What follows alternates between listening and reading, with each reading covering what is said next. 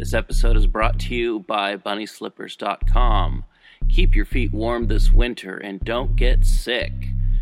BunnySlippers.com. They've got those cool, woolly Highland cow slippers that everyone thinks are super cool. They're all shaggy and woolly, and gosh darn it, don't they keep your feet warm. Also, Found Item Clothing. Cool shirts from your favorite cult movies. Black Clock Audio Tales is brought to you by them and whoever else our sponsor is, and by the folks who listen to it, you. Want to help out the show? Get your name mentioned in the credits? Contact me in social media so I know, because I'm really bad at keeping track of this stuff. But paypal.me/PGTTCM. PGTTCM.com. Look for how to shop, be a patron, listen to all the episodes, or all the episodes that are available currently, and find out more about the show. Hey everyone, it's me, DB Spitzer. I'm super sick. I've been out of work for a couple of days because I've been so sick. I've been kind of bedridden. I don't have the coronavirus. I know I live in Portland and I take mass transit everywhere. I've been sick for a while, and I've just been pushing it too hard, and, 3 podcasts, 2 jobs, and everything else that I've got going on. But anyway, so, that doesn't mean I'm going to slow down on podcasts or anything else. I'm just going to try and take it easy and other stuff. So, yeah, I have my computer next to me in bed, so I decided to do this because I haven't been able to get into the studio for a bit, but I have this laptop here. So, sorry about the audio quality, and if you say, hey, what audio quality? Sorry for the audio quality in general. All right. Remember, you can find the show at any podcatchers that you know, and recommend it to your friends if, something to listen to. And, just tell them to skip the first 3 minutes. I always set up the first 3 minutes for this part. And then that's it. All right. Well, thank you so much, everyone, for listening to Black Clock Audio Tales and our monthly show, People's Guide to the Cthulhu Mythos, Articulate Warbling, Dave's Corner of the Podcast, Dave's Underground Goat Shenanigans, and all that kind of fun stuff. Thank you again so much. And this month is Nikolai Gogol. So enjoy. Dead Souls by Nikolai Vasilievich Gogol, translated by D.J. Hogarth. Introduction by John Kornos. Nikolai Vasilievich Gogol, born at Sorochinsky, Russia, on the 31st of March 1809, obtained government post at St. Petersburg and later an appointment at the university. Lived in Rome from 1836 to 1848. Died on the 21st of February 1852. Dead Souls, first published in 1842, is the great prose classic of Russia.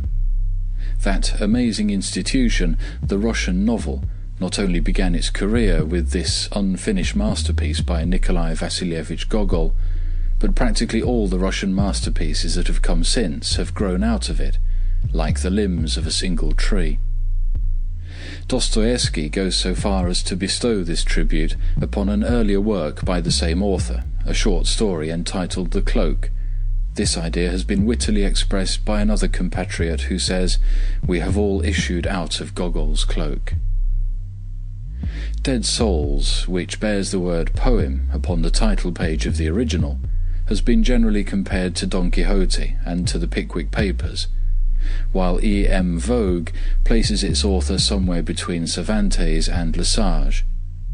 However considerable the influences of Cervantes and Dickens may have been, the first on the matter of structure, the other in background, humour and detail of characterization, the predominating and distinguishing quality of the work is undeniably something foreign to both and quite peculiar to itself, something which, for want of a better term, might be called the quality of the Russian soul. The English reader familiar with the works of Dostoevsky, Turgenev and Tolstoy need hardly be told what this implies. It might be defined in the words of the French critic just named as a tendency to pity. One might indeed go further and say that it implies a certain tolerance of one's characters, even though they be, in the conventional sense, knaves, products, as the case might be, of conditions or circumstance, which after all is the thing to be criticised and not the man. But pity and tolerance are rare in satire, even clash with it, producing in the result a deep sense of tragic humour. It is this that makes of Dead Souls a unique work, peculiarly Gogolian, peculiarly Russian, and distinct from its author's Spanish and English masters. Still more profound are the contradictions to be seen in the author's personal character, and unfortunately they prevented him from completing his work. The trouble is that he made his art out of life, and when in his final years he carried his struggle, as Tolstoy did later, back into life, he repented of all he had written, and in the frenzy of a wakeful night burned all his manuscripts, including the second part of Dead Souls, only fragments of which were saved. There was yet a third part to be written. Indeed, the second part had been written and burned twice. Accounts differ as to why he had burnt it finally. Religious remorse, fury at adverse criticism, and despair at not reaching ideal perfection are among the reasons given. Again, it is said that he had destroyed the manuscript with the others inadvertently. The poet Pushkin, who said of Gogol that behind his laughter you feel the unseen tears, was the chief friend and inspirer. It was he who suggested the plot of Dead Souls, as well as the plot of the earlier work, The Reviser, which is almost the only comedy in Russian. The importance of both is their introduction of the social element in Russian literature, as Prince Kropotkin points out. Both hold up the mirror to Russian officialdom and the effects it has produced on the national character. The plot of Dead Souls is simple enough and is said to have been suggested by an actual episode. It was the day of serfdom in Russia, and a man's standing was often judged by the numbers of souls he possessed. There was a periodical consensus of serfs, say once every 10 or 20 years. This being the case, an owner had to pay a tax on every soul registered at the last census, though some of the serfs might have died in the meantime. Nevertheless, the system had its material advantages, inasmuch as an owner might borrow money from a bank on the dead souls no less than on the living ones. The plan of Chichikov, Gogol's hero-villain, was therefore to make a journey through Russia and buy up the dead souls, at reduced rates of course, saving their owners the government tax and acquiring for himself a list of fictitious serfs, which he might mortgage to a bank for a considerable sum. With this money he would buy an estate and some real-life serfs, and make the beginning of a fortune. Obviously, this plot, which is really no plot at all, but merely a ruse to enable Chichikov to go across Russia in a troika, with Selifan the coachman as a sort of Russian Sancho Panza, gives Gogol a magnificent opportunity to reveal his genius as a painter of Russian panorama, peopled with characteristic native types, commonplace enough, but drawn in comic relief. The comic, explained the author, yet at the beginning of his career, is hidden everywhere. Only living in the midst of it, we are not conscious of it. But if the artist brings it into his art, on the stage, say, we shall roll about with laughter, and only wonder we did not notice it before. But the comic in Dead Souls is merely external. Let us see how Pushkin, who loved to laugh, regarded the work. As Gogol read it aloud to him from the manuscript, the poet grew more and more gloomy, and at last cried out, "God, what a sad country Russia is!" And later he said of it, "Gogol invents nothing. It is the simple truth, the terrible truth."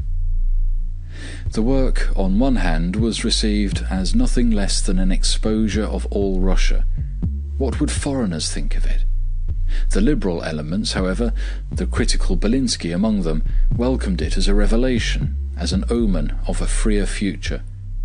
Gogol, who had meant to do a service to Russia and not to heap ridicule upon her, took the criticisms of the Slavophiles to heart, and he palliated his critics by promising to bring about in the succeeding parts of his novel the redemption of Chichikov and the other knaves and blockheads.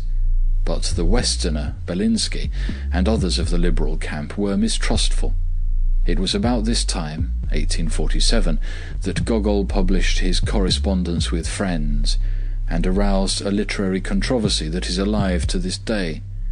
Tolstoy is to be found among his apologists. Opinions as to the actual significance of Gogol's masterpiece differ. Some consider the author a realist who has drawn with meticulous detail a picture of Russia. Others, Merejkovsky among them, see in him a great symbolist. The very title, Dead Souls, is taken to describe the living of Russia as well as its dead. Chichikov himself is now generally regarded as a universal character. We find an American professor, William Lyon Phelps of Yale, holding the opinion that no one can travel far in America without meeting scores of Chichikovs. Indeed, he is an accurate portrait of the American promoter, of the successful commercial traveller, whose success depends entirely not on the real value and usefulness of his stock in trade, but on his knowledge of human nature and of the persuasive power of his tongue. Footnote: Essays on Russian Novelists, Macmillan. End footnote. This is also the opinion held by Prince Kropotkin, who says, Chichikov may buy dead souls or railway shares, or he may collect funds for some charitable institution, or look for a position in a bank, but he is an immortal international type. We meet him everywhere. He is of all lands and of all times, but he takes different forms to suit the requirements of nationality and time. Footnote: Ideals and Realities in Russian Literature, Duckworth & Co. End footnote. Again, the work appears an interesting relation to Gogol himself. A romantic, writing of realities, he was appalled at the commonplaces of life, at finding no outlet for his love of colour derived from his Cossack ancestry. He realized that he had drawn a host of, quote, heroes, one more commonplace than another, that there was not a single palliating circumstance, that there was not a single place where the reader might find pause to rest and to console himself, and that when he had finished the book, it was as though he had walked out of an oppressive cellar into the open air. Unquote. He felt perhaps inward need to redeem Chichikov. In Merejkovsky's opinion, he really wanted to save his own soul, but had succeeded only in losing it. His last years were spent morbidly. He suffered torments and ran from place to place like one hunted, but really always running from himself. Rome was his favourite refuge, and he returned to it again and again. In 1848 he made a pilgrimage to the Holy Land, but he could find no peace for his soul. Something of this mood had reflected itself, even much earlier, in the Memoirs of a Madman. Quote, "O little mother, save your poor son. Look how they are tormenting him.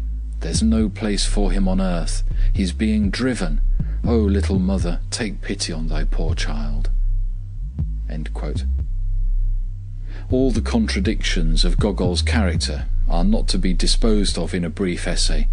Such a strange combination of the tragic and the comic was truly seldom seen in one man.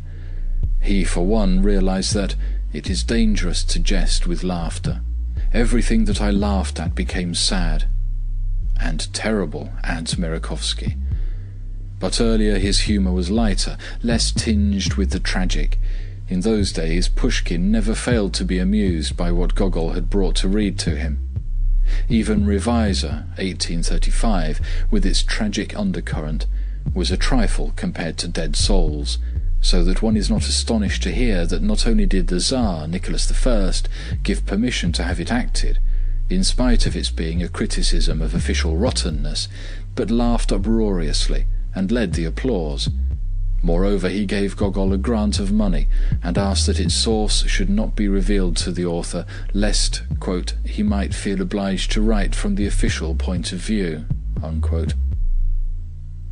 Gogol was born at Sorochinets, Little Russia, in March 1809. He left college at 19 and went to St. Petersburg, where he secured a position as copying clerk in a government department. He did not keep his position long, yet long enough to store away in his mind a number of bureaucratic types which proved useful later. He quite suddenly started for America with money given to him by his mother for another purpose, but when he got as far as Lubeck, he turned back. He then wanted to become an actor, but his voice proved not strong enough. Later he wrote a poem which was unkindly received. As the copies remained unsold, he gathered them all up at the various shops and burnt them in his room. His next effort, Evenings at the Farm of Dikanka, 1831, was more successful. It was a series of gay and colourful pictures of Ukraine, the land he knew and loved, and if he is occasionally a little over-romantic here and there, he also achieves some beautiful lyrical passages. Then came another, even finer series called Mirgorod, which won the admiration of Pushkin. Next he planned a History of Little Russia and a History of the Middle Ages. This last work to be in 8 or 9 volumes. The result of all this study was a beautiful and short Homeric epic in prose called Taras Bulba. His appointment to a professorship in history was a ridiculous episode in his life. After a brilliant first lecture, in which he had evidently said all he had to say, he settled to a life of boredom for himself and his pupils. When he resigned, he said joyously, "I am once more a free Cossack." Between 1834 and 1835, he produced a new series of stories, including his famous Cloak, which may be regarded as the legitimate beginning of the Russian novel. Gogol knew little about women, who played an equally minor role in his life and in his books. This may be partly because his personal appearance was not prepossessing. He is described by a contemporary as a little man with legs too short for his body. He walked crookedly, he was clumsy, ill-dressed and rather ridiculous-looking, with his long lock of hair flapping on his forehead and his large prominent nose. From 1835, Gogol spent almost his entire time abroad. Some strange unrest, possibly his Cossack blood, possessed him like a demon, and he never stopped anywhere very long. After his pilgrimage in 1848 to Jerusalem, he returned to Moscow, his entire possessions in a little bag.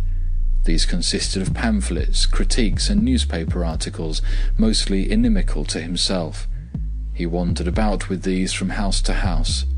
Everything he had of value he gave away to the poor.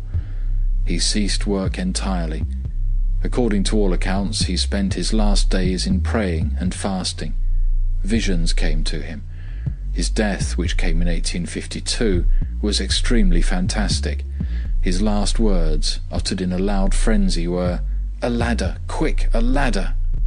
This call for a ladder, a spiritual ladder, in the words of Merejkovsky, had been made on an earlier occasion by a certain Russian saint, who used almost the same language.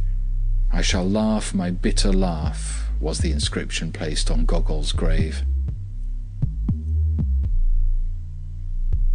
Author's preface to the first portion of this work. Second edition published in 1846. From the author to the reader. Reader, whosoever or wheresoever you be, and whatsoever be your station, whether that of a member of the higher ranks of society or that of a member of the plainer walks of life, I beg of you, if God shall have given you any skill in letters, and my book shall fall into your hands, to extend to me your assistance. For in the book which lies before you, and which probably you have read in its first edition, there is portrayed a man who is a type taken from our Russian Empire. This man travels about the Russian land and meets with folk of every condition, from the nobly born to the humble toiler. Him I have taken as a type, to show forth the vices and the failings, rather than the merits and the virtues, of the commonplace Russian individual. and the characters which revolve around him have also been selected for the purpose of demonstrating our national weaknesses and shortcomings. As for men and women of the better sort, I propose to portray them in subsequent volumes. Probably much of what I have described is improbable, and does not happen as things customarily happen in Russia, and the reason for that is that for me to learn all that I have wished to do has been impossible, in that human life is not sufficiently long to become acquainted with even 100th part of what takes place within the borders of the Russian Empire. Also, carelessness, inexperience, and lack of time have led to my perpetuating numerous errors and inaccuracies of detail, with the result that in every line of the book there is something which calls for correction. For these reasons I beg of you, my reader, to act also as my corrector.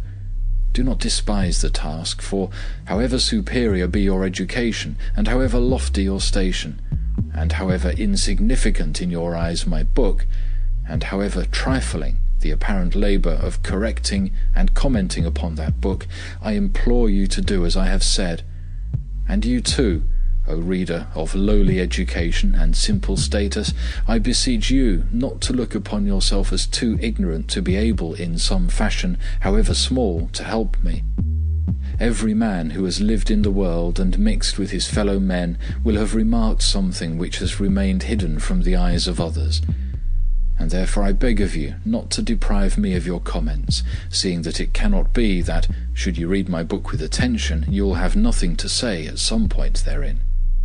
For example, how excellent it would be if some reader who is sufficiently rich in experience and the knowledge of life to be acquainted with the sort of characters which I have described herein would annotate in detail the book, without missing a single page, and undertake to read it precisely as though, laying pen and paper before him, he were first to peruse a few pages of the work, and then to recall his own life, and the lives of the folk with whom he has come into contact, and everything which he has seen with his own eyes or has heard of from others, and to proceed to annotate in so far as may tally with his own experience or otherwise what is set forth in the book, and to jot down the whole exactly as it stands pictured to his memory, and lastly to send me the jottings as they may issue from his pen, and to continue doing so until he has covered the entire work.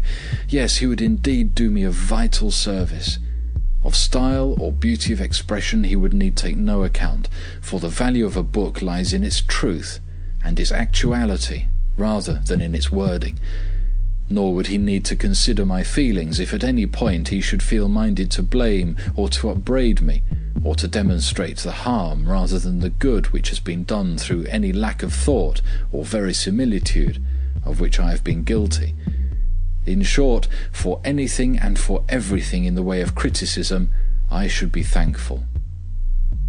Also, it would be an excellent thing if some reader in the higher walks of life, some person who stands remote, both by life and by education, from the circle of folk which I have pictured in my book, but who knows the life of the circle in which he himself revolves, would undertake to read my work in similar fashion, and methodically to recall to his mind any members of superior social classes whom he has met, and carefully to observe whether there exists any resemblance between one such class and another, and whether at times there may not be repeated in a higher sphere what is done in a lower, and likewise to note any additional fact in the same connection which may occur to him, that is to say, any fact pertaining to the higher ranks of society which would seem to confirm or to disprove his conclusions.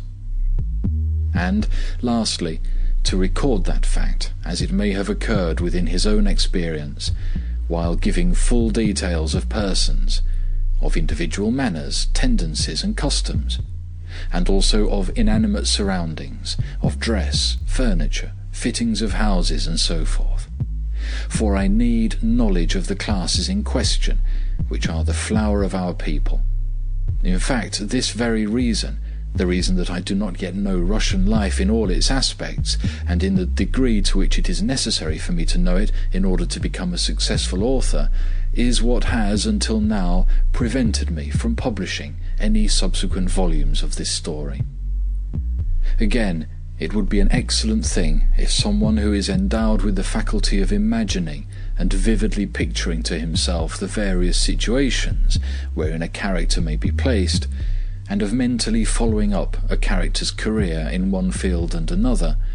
By this I mean someone who possesses the power of entering into and developing the ideas of the author whose work he may be reading, would scan each character herein portrayed and tell me how each character ought to have acted at a given juncture, and what, to judge from the beginnings of each character, ought to have become of that character later, and what new circumstances might be devised in connection therewith, and what new details might advantageously be added to those already described.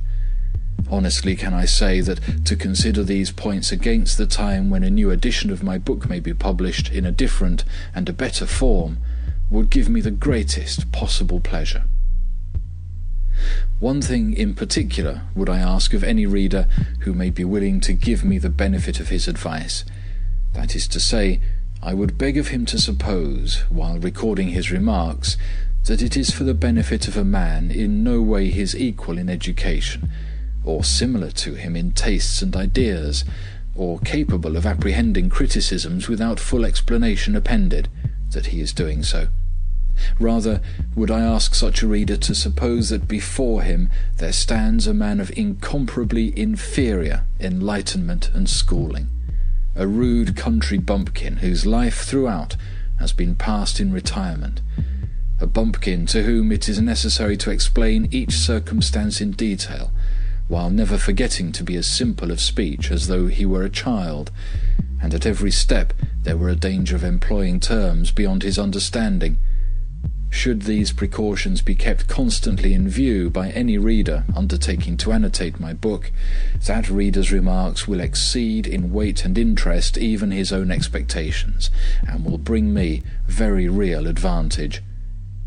Thus, provided that my earnest request be heeded by my readers, and that among them there may be found a few kind spirits to do as I desire, the following is the manner in which I would request them to transmit their notes for my consideration.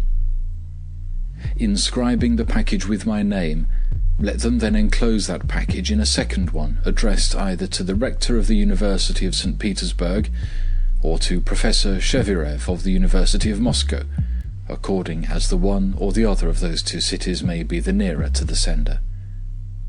Lastly, while thanking all journalists and littérateurs for their previously published criticisms of my book, criticisms which, in spite of a spice of that intemperance and prejudice which is common to all humanity, have proved of the greatest use both to my head and to my heart, I beg of such writers again to favour me with their reviews, for in all sincerity I can assure them that whatsoever they may be pleased to say for my improvement and my instruction will be received by me with naught but gratitude.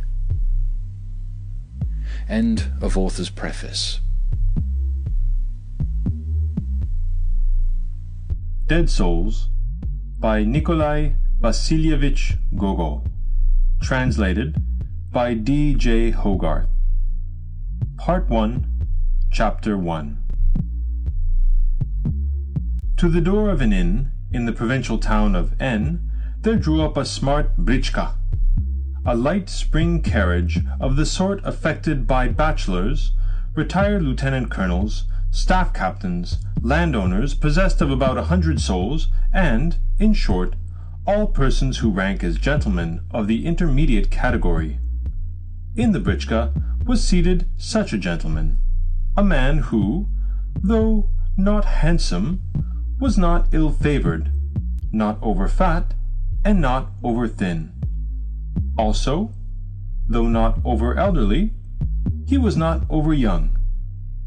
His arrival produced no stir in the town, and was accompanied by no particular incident, beyond that a couple of peasants who happened to be standing at the door of a dram-shop exchanged a few comments with reference to the equipage rather than to the individual who was seated in it.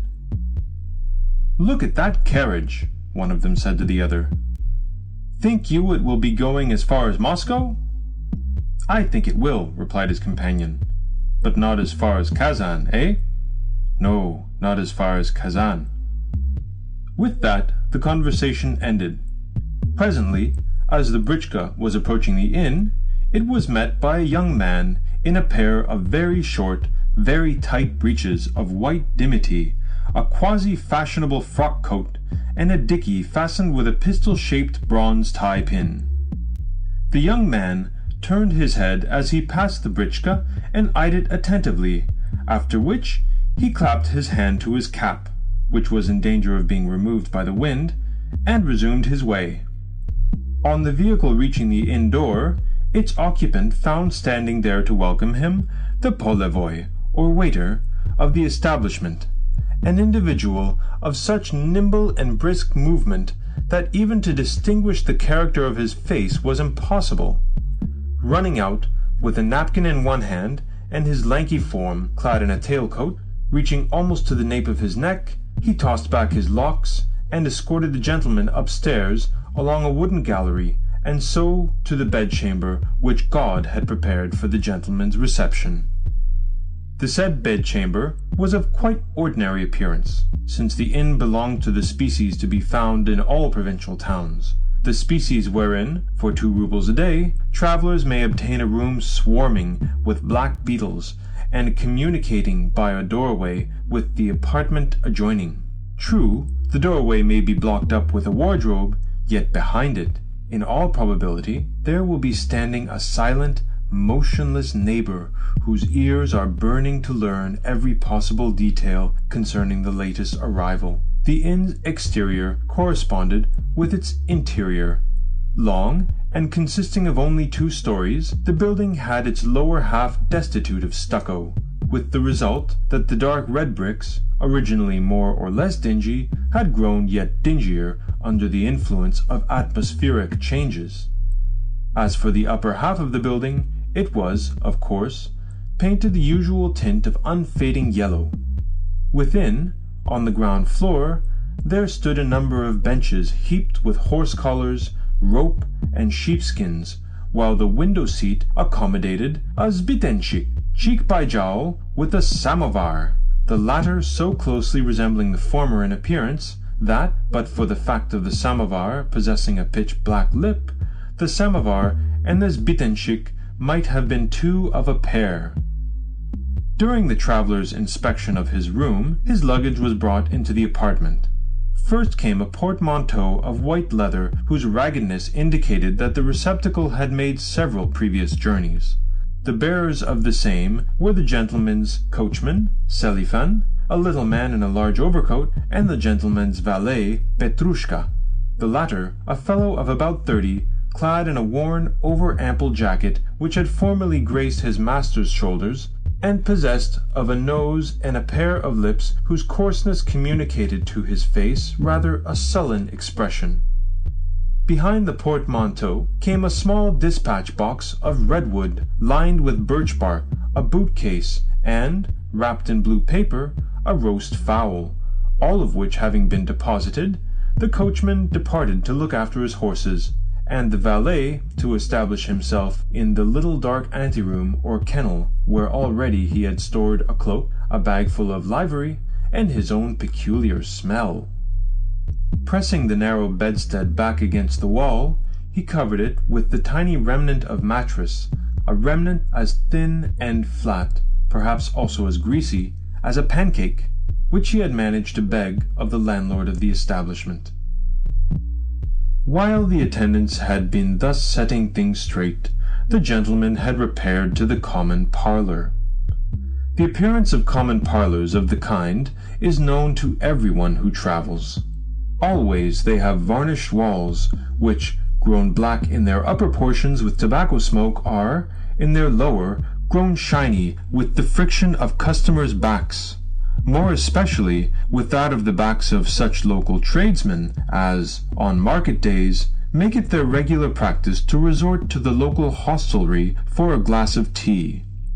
Also, parlours of this kind invariably contain smutty ceilings, an equally smutty chandelier, a number of pendant shades which jump and rattle whenever the waiter scurries across the shabby oilcloth with a tray full of glasses, the glasses looking like a flock of birds roosting by the seashore, and a selection of oil paintings.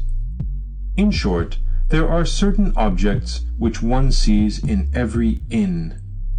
In the present case, the only outstanding feature of the room was the fact that in one of the paintings a nymph was portrayed as possessing breasts of a size such as the reader can never in his life have beheld. A similar caricaturing of nature is to be noted in the historical pictures of unknown origin, period, and creation, which reach us sometimes through the instrumentality of Russian magnates who profess to be connoisseurs of art from Italy, owing to the said magnates having made such purchases solely on the advice of the couriers who have escorted them. To resume, however, our traveller removed his cap and divested his neck of a party-colored woolen scarf of the kind which a wife makes for her husband with her own hands, while accompanying the gift with interminable injunctions as to how best such a garment ought to be folded. True, bachelors also wear similar gauds, but in their case, God alone knows who may have manufactured the articles. For my part, I cannot endure them. Having unfolded the scarf, the gentleman ordered dinner, and whilst the various dishes were being got ready, cabbage soup, a pie several weeks old, a dish of marrow and peas, a dish of sausages and cabbage, a roast fowl, some salted cucumber, and the sweet tart which stands perpetually ready for use in such establishments. Whilst, I say, these things were either being warmed up or brought in cold, the gentleman induced the waiter to retail certain fragments of tittle-tattle concerning the late landlord of the hostelry, the amount of income which the hostelry produced, and the character of its present proprietor. To the last mentioned inquiry, the waiter returned the answer invariably given in such cases, namely, "My master is a terribly hard man, sir." Curious that in enlightened Russia so many people cannot even take a meal at an inn without chattering to the attendant and making free with him. Nevertheless, not all the questions which the gentleman asked were aimless ones, for he inquired who was the governor of the town, who president of the local council, and who public prosecutor. In short, he omitted no single official of note, while asking also, though with an air of detachment, the most exact particulars concerning the landowners of the neighborhood. Which of them, he inquired, possessed serfs, and how many of them? How far from the town did those landowners reside? What was the character of each landowner, and was he in the habit of paying frequent visits to the town? The gentleman also made searching inquiries concerning the hygienic condition of the countryside. Was there, he asked, much sickness about, whether sporadic fever, fatal forms of ague, smallpox, or what not? Yet, though his solicitude concerning these matters showed more than ordinary curiosity, his bearing retained its gravity unimpaired, and from time to time he blew his nose with portentous fervour. Indeed, the manner in which he accomplished this latter feat was marvellous in the extreme, for, though that member emitted sounds equal to those of a trumpet in intensity, he could yet, with his accompanying air of guileless dignity, evoke the waiter's undivided respect, so much so that whenever the sounds of the nose reached that menial's ears, he would shake back his locks, straighten himself into a posture of marked solicitude, and inquire afresh, with a head slightly inclined, whether the gentleman happened to require anything further. After dinner, the guest consumed a cup of coffee, and then, seating himself upon the sofa, with, behind him, one of those wool-covered cushions which, in Russian taverns, resemble nothing so much as a cobblestone or a brick, fell to snoring, whereafter, returning with a start to consciousness, he ordered himself to be conducted to his room, flung himself at full length upon the bed, and once more slept soundly for a couple of hours. Aroused eventually by the waiter, He, at the latter's request, inscribed a fragment of paper with his name, his surname, and his rank, for communication in accordance with the law to the police. And on that paper the waiter, leaning forward from the corridor, read, syllable by syllable, Paul Ivanovich Chichikov, collegiate counselor, landowner, traveling on private affairs. The waiter had just time to accomplish this feat before Paul Ivanovich Chichikov set forth to inspect the town. Apparently, the place succeeded in satisfying him, and, to tell the truth, it was at least up to the usual standard of our provincial capitals. Where the staring yellow of stone edifices did not greet his eye, he found himself confronted with the more modest grey of wooden ones, which, consisting for the most part of 1 or 2 stories, added to the range of attics which provincial architects love so well, looked almost lost amid the expanses of street and intervening medleys of broken or half-finished partition walls. At other points, evidence of more life and movement was to be seen, and here the houses stood crowded together and displayed dilapidated, rain-blurred signboards, whereon boots of cakes or pairs of blue breeches inscribed Arshavsky, tailor, and so forth were depicted. Over a shop containing hats and caps was written Vasily Fedorov, foreigner, while at another spot a signboard portrayed a billiard table and 2 players, the latter clad in frock coats of the kind usually affected by actors whose part it is to enter the stage during the closing act of a piece. Even though, with arms sharply crooked and legs slightly bent, the said billiard players were taking the most careful aim, but succeeding only in making abortive strokes in the air. Each emporium of the sort had written over it, "This is the best establishment of its kind in the town." Also, al fresco in the streets, there stood tables heaped with nuts, soap, and gingerbread, the latter but little distinguishable from the soap, and at an eating-house there was displayed the sign of a plump fish transfixed with a gaff. But the sign most frequently to be discerned was the insignia of the state, the double-headed eagle, now replaced in this connection with the laconic inscription, Dram Shop. As for the paving of the town, it was uniformly bad. The gentleman peered into the municipal gardens, which contained only a few sorry trees that were poorly selected, requiring to be propped with oil-painted triangular green supports, and able to boast of a height no greater than that of an ordinary walking stick. Yet recently the local paper had said, apropos of a gala, that, thanks to the efforts of our civil governor, the town has become enriched with a plaisance full of umbrageous, spaciously branching trees. Even on the most sultry day they afford agreeable shade, and indeed gratifying was it to see the hearts of our citizens panting with an impulse of gratitude as their eyes shed tears in recognition of all that their governor has done for them. Next, after inquiring of a gendarme as to the best ways and means of finding the local council, the local law courts, and the local governor, should he, Chichikov, have need of them, the gentleman went on to inspect the river which ran through the town. En route, he tore off a notice affixed to a post, in order that he might the more conveniently read it after his return to the inn.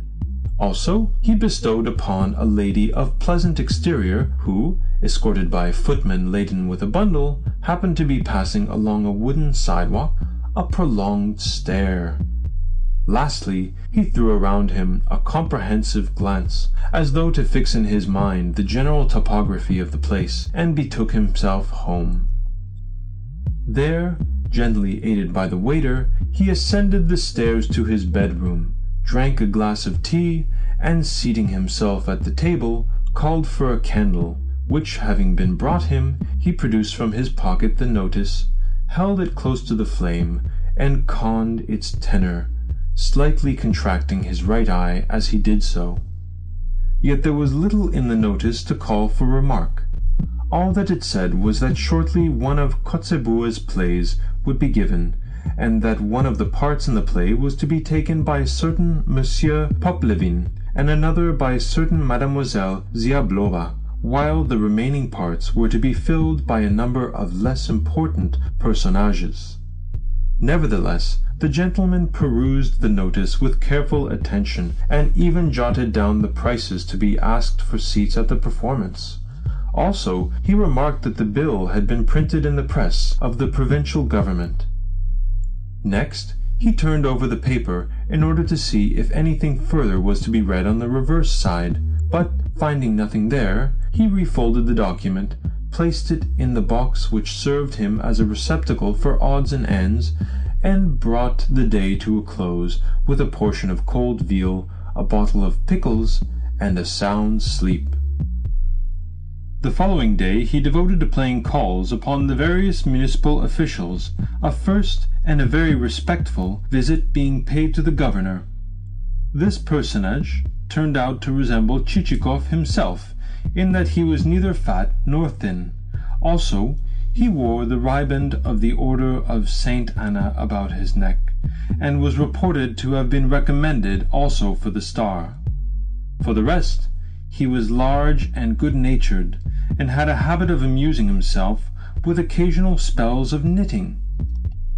Next, Chichikov repaired to the vice-governor's, thence to the house of the public prosecutor, to that of the president of the local council, to that of the chief of police, to that of the commissioner of taxes, and to that of the local director of state factories. True, the task of remembering every big-wig in this world of ours is not a very easy one, but at least our visitor displayed the greatest activity in his work of paying calls, seeing that he went so far as to pay his respects also to the inspector of the municipal department of medicine and to the city architect. Thereafter he sat thoughtfully in his britchka, plunged in meditation on the subject of whom else it might be well to visit. However, not a single magnate had been neglected, and in conversation with his hosts he had contrived to flatter each separate one. For instance, to the governor he had hinted that a stranger, on arriving in his, the governor's province, would conceive that he had reached paradise, so velvety were the roads. Governors who appoint capable subordinates, had said Chichikov, are deserving of the most ample meed of praise. Again, to the chief of police our hero had passed a most gratifying remark on the subject of the local gendarmerie, while in his conversation with the vice-governor and the president of the local council, neither of whom had, as yet, risen above the rank of state councillor, he had twice been guilty of the gaucherie of addressing his interlocutors with the title of Your Excellency, a blunder which had not failed to delight them.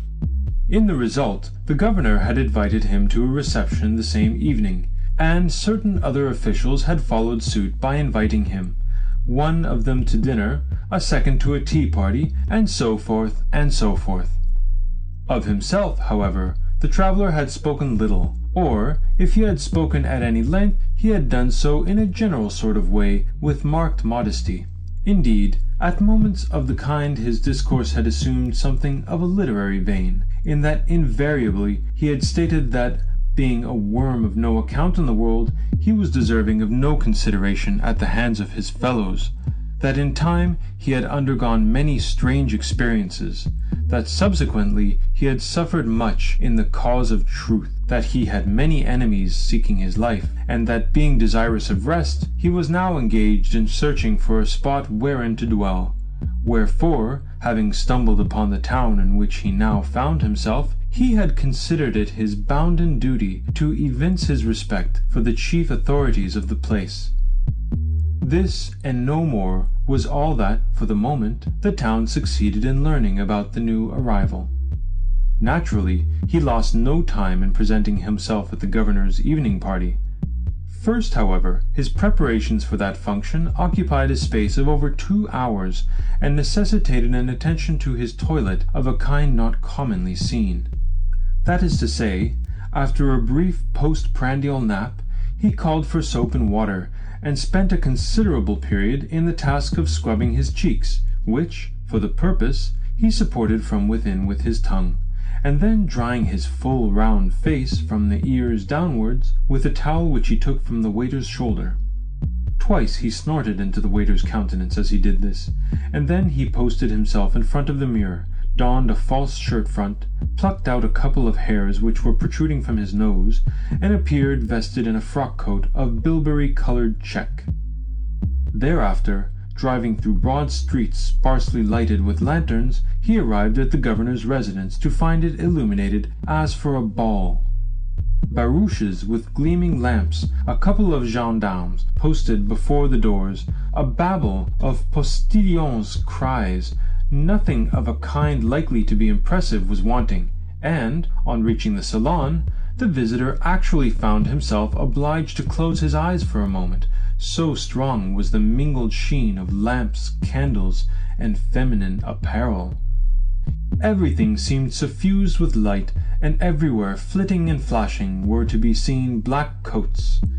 Even as on a hot summer's day, flies revolve around a sugar loaf, while the old housekeeper is cutting it into cubes before the open window, and the children of the house crowd around her to watch the movements of her rugged hands as those members ply the smoking pestle, and airy squadrons of flies, borne on the breeze, enter boldly, as though free of the house, and, taking advantage of the fact that the glare of the sunshine is troubling the old lady's sight, disperse themselves over broken and unbroken fragments alike, even though the lethargy induced by the opulence of summer and the rich shower of dainties to be encountered at every step has induced them to enter less for the purpose of eating than for that of showing themselves in public, of parading up and down the sugar loaf, of rubbing both their hindquarters and their fore against one another, of cleaning their bodies under the wings, of extending their forelegs over their heads and grooming themselves, and of flying out of the window again to return with other predatory squadrons. Indeed, so dazed was Chichikov that scarcely did he realize that the governor was taking him by the arm and presenting him to the governor's, lady. Yet the newly arrived guest kept his head sufficiently to contrive to murmur some such compliment as might befittingly come from a middle-aged individual of a rank neither excessively high nor excessively low. Next, when the couples had been formed for dancing, and the remainder of the company found itself pressed back against the walls, Chichikov folded his arms and carefully scrutinized the dancers. Some of the ladies were dressed well and in the fashion, while the remainder were clad in such garments as God usually bestows upon a provincial town.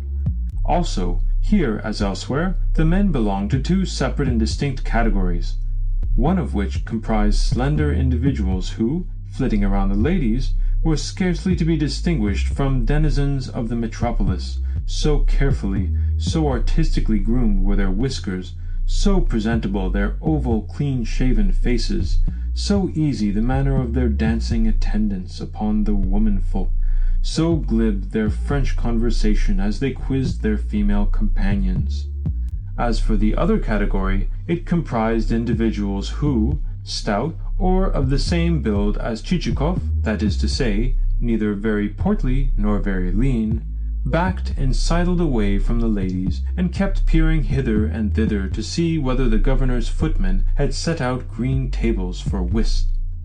Their features were full and plump. Some of them had beards, and in no case was their hair curled or waved or arranged in what the French call the devil-may-care style.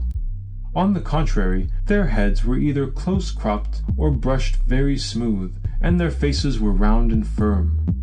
This category represented the more respectable officials of the town. In passing, I may say that in business matters fat men always prove superior to their leaner brethren, which is probably the reason why the latter are mostly to be found in the political police or acting as mere ciphers whose existence is a purely hopeless, airy, trivial one. Again, stout individuals never take a back seat, but always a front one, and wheresoever it may be, they sit firmly and with confidence, and decline to budge even though a seat crack and bend with their weight. For comeliness of exterior, they care not a rap, and therefore a dress coat sits less easily on their figures than is the case with figures of leaner individuals. Yet invariably, fat men amass the greater wealth. In 3 years' time, a thin man will not have a single serf whom he has left unpledged, whereas, well, pray look at a fat man's fortunes, and what will you see? First of all, a suburban villa, and then a larger suburban villa, and then a villa close to town, and lastly a country estate which comprises every amenity. That is to say, having served both God and the state, the stout individual has won universal respect, and will end by retiring from business, reordering his mode of life, and becoming a Russian landowner. In other words, a fine gentleman who dispenses hospitality, lives in comfort and luxury, and is destined to leave his property to heirs who are proposing to squander the same on foreign travel. That the foregoing represents pretty much the gist of Chichikov's reflections as he stood watching the company I will not attempt to deny. And of those reflections, the upshot was that he decided to join himself to the stouter section of the guests, among whom he had already recognized several familiar faces, namely those of the public prosecutor, a man with beetling brows over eyes which seemed to be saying with a wink, "Come into the next room, my friend, for I have something to say to you," though in the main their owner was a man of grave and taciturn habit; of the postmaster, an insignificant-looking individual, yet a would-be wit and a philosopher; and of the president of the local council, a man of much amiability and good sense. These 3 personages greeted Chichikov as an old acquaintance, and to their salutations he responded with a sidelong yet a sufficiently civil bow. Also, he became acquainted with an extremely unctuous and approachable landowner named Manilov, and with a landowner of more uncouth exterior named Sobakevitch, the latter of whom began the acquaintance by treading heavily upon Chichikov's toes, and then begging his pardon. Next, Chichikov received an offer of a cut-in at whist, and accepted the same with his usual courteous inclination of the head. Seating themselves at a green table, the party did not rise therefrom till supper-time, and during that period all conversation between the players had become hushed, as is the custom when men have given themselves up to a really serious pursuit. Even the postmaster, a talkative man by nature, had no sooner taken the cards into his hand than he assumed an expression of profound thought, pursed his lips, and retained this attitude unchanged throughout the game. Only when playing a court card was it his custom to strike the table with his fist and exclaim, if the card happened to be a queen, "Now, old Popadia!" and if the card happened to be a king, "Now, peasant of Tambov!" To which his ejaculations invariably the president and the local council retorted, "Ah, I have him by the ears! I have him by the ears!" And from the neighborhood of the table other strong ejaculations relative to the play would arise, interposed with one or another of those nicknames which participants in a game are apt to apply to members of the various suits. I need hardly add that, the game over, the players fell to quarrelling, and that in the dispute our friend joined, though so artfully as to let everyone see that, in spite of the fact that he was wrangling, he was doing so only in the most amicable fashion possible. Never did he say outright, "You played the wrong card at such and such a point." No, he always employed some such phrase as, "You permitted yourself to make a slip, and thus afforded me the honor of covering your deuce." Indeed, the better to keep in accord with his antagonists, he kept offering them his silver enamelled snuff-box, at the bottom of which lay a couple of violets placed there for the sake of their scent. In particular did the newcomer pay attention to landowners Manilov and Sobakevitch, so much so that his haste to arrive on good terms with them led to his leaving the president and the postmaster rather in the shade. At the same time, certain questions which he put to those 2 landowners evinced not only curiosity, but also a certain amount of sound intelligence, for he began by asking them how many peasant souls each of them possessed, and how their affairs happened at present to be situated, and then proceeded to enlighten himself also as their standing and their families. Indeed, it was not long before he had succeeded in fairly enchanting his new friends. In particular did Manilov, a man still in his prime, and possessed of a pair of eyes which, sweet as sugar, blinked whenever he laughed, find himself unable to make enough of his enchanter. Clasping Chichikov long and fervently by the hand, he besought him to do him, Manilov, the honor of visiting his country house, which he declared to lie at a distance of not more than 15 versts from the boundaries of town. And in return, Chichikov averred, with an exceedingly affable bow and a most sincere handshake, that he was prepared not only to fulfill his friend's behest, but also to look upon the fulfilling of it as a sacred duty. In the same way, Sobakevitch said to him laconically, "And do you pay me a visit?" and then proceeded to shuffle a pair of boots of such dimensions that to find a pair to correspond with them would have been indeed difficult, more especially at the present day, when the race of epic heroes is beginning to die out in Russia. Next day, Chichikov dined and spent the evening at the house of the chief of police, a residence where, 3 hours after dinner, everyone sat down to whist, and remained so seated until 2 o'clock in the morning. On this occasion, Chichikov made the acquaintance of, among others, a landowner named Nozdrev, a dissipated little fellow of 30 who had no sooner exchanged 3 or 4 words with his new acquaintance than he began to address him in the second person singular. Yet although he did the same to the chief of police and the public prosecutor, the company had no sooner seated themselves at the card table than both the one and the other of these functionaries started to keep a careful eye upon Nozdrev's tricks, and to watch practically every card which he played. The following evening Chichikov spent with the president of the local council, who received his guests, even though the latter included 2 ladies, in a greasy dressing gown. Upon that followed an evening at the vice-governor's, a large dinner party at the house of the commissioner of taxes, a smaller dinner party at the house of the public prosecutor, a very wealthy man, and a subsequent reception given by the mayor. In short, not an hour of the day did Chichikov find himself forced to spend at home, and his return to the inn became necessary only for the purposes of sleeping. Somehow or other, he had landed on his feet, and everywhere he figured as an experienced man of the world. No matter what the conversation chanced to be about, he always contrived to maintain his part in the same. Did the discourse turn upon horse breeding? Upon horse breeding he happened to be particularly well qualified to speak. Did the company fall to discussing well-bred dogs? At once he had remarks of the most pertinent kind possible to offer.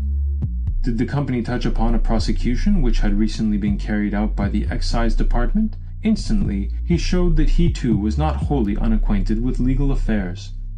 Did an opinion chance to be expressed concerning billiards? On that subject too he was at least able to avoid committing a blunder. Did a reference occur to virtue, concerning virtue? He hastened to deliver himself in a way which brought tears to every eye. Did the subject in hand happen to be the distilling of brandy? Well, that was a matter concerning which he had the soundest of knowledge. Did anyone happen to mention customs officials and inspectors? From that moment he expatiated as though he too had been both a minor functionary and a major. Yet a remarkable fact was the circumstance that he always contrived to temper his omniscience with a certain readiness to give way, a certain ability so to keep a rein upon himself that never did his utterances become too loud or too soft, or transcend what was perfectly befitting. In a word, he was always a gentleman of excellent manners, and every official in the place felt pleased when he saw him enter the door. Thus the governor gave it as his opinion that Chichikov was a man of excellent intentions. The public prosecutor said that he was a good man of business. The chief of gendarmerie that he was a man of education. The president of the local council that he was a man of breeding and refinement, and the wife of the chief of gendarmerie that his politeness of behaviour was equalled only by his affability of bearing. Nay, even Sobakevitch, who as a rule never spoke well of any one, said to his lanky wife when, on returning late from the town, he undressed and betook himself to bed by her side, "My dear, this evening, after dinner with the chief of police, I went on to the governor's, and met there, among others, a certain Paul Ivanovitch Chichikov, who is a collegiate councillor and a very pleasant fellow." To this his spouse replied, "Hm," and then dealt him a hearty kick in the ribs. Such were the flattering opinions earned by the newcomer to the town, and these opinions he retained until the time when a certain specialty of his, a certain scheme of his, the reader will learn presently what it was, plunged the majority of the townsfolk into a sea of perplexity.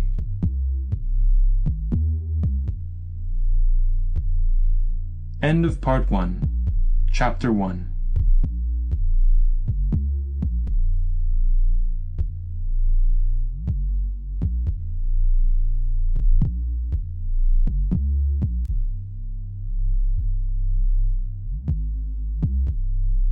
Dead Souls by Nikolai Vasilievich Gogol. Translated by D.J. Hogarth. Part 1, Chapter 2, Section 1. For more than 2 weeks the visitor lived amid a round of evening parties and dinners, wherefore he spent, as the saying goes, a very pleasant time. Finally he decided to extend his visits beyond the urban boundaries by going and calling upon landowners Manilov and Sobakovich, seeing that he had promised on his honor to do so. Yet what really incited him to this may have been a more essential cause, a matter of greater gravity, a purpose which stood nearer to his heart than the motive which I have just given. And of that purpose the reader will learn if only he will have the patience to read this prefatory narrative, which, lengthy though it may be, may yet develop and expand in proportion as we approach the denouement with which the present work is destined to be crowned. One evening, therefore, Selifan the coachman received orders to have the horses harnessed in good time next morning, while Petrushka received orders to remain behind, for the purpose of looking after the portmanteau and the room. In passing, the reader may care to become more fully acquainted with the 2 serving men of whom I have spoken. Naturally, they were not persons of much note, but merely what folk call characters of secondary or even tertiary importance. Yet, despite the fact that the springs and the thread of this romance will not depend upon them, but only touch upon them, and occasionally include them, the author has a passion for circumstantiality, and, like the average Russian, such a desire for accuracy as even a German could not rival. To what the reader already knows concerning the personages in hand, it is therefore necessary to add that Petrushka actually wore a cast-off brown jacket of a size too large for him, as also that he had, according to the custom of individuals of his calling, a pair of thick lips and a very prominent nose. In temperament he was taciturn rather than loquacious, and he cherished a yearning for self-education. That is to say, he loved to read books, even though their contents came alike to him, whether they were books of heroic adventure or mere grammars or liturgical compendia. As I say, he perused every book with an equal amount of attention, and had he been offered a work on chemistry, would have accepted that also.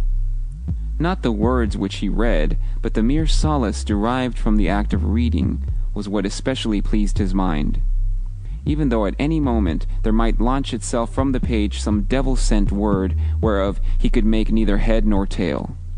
For the most part, his task of reading was performed in a recumbent position in the anteroom, which circumstance ended by causing his mattress to become as ragged and as thin as a wafer.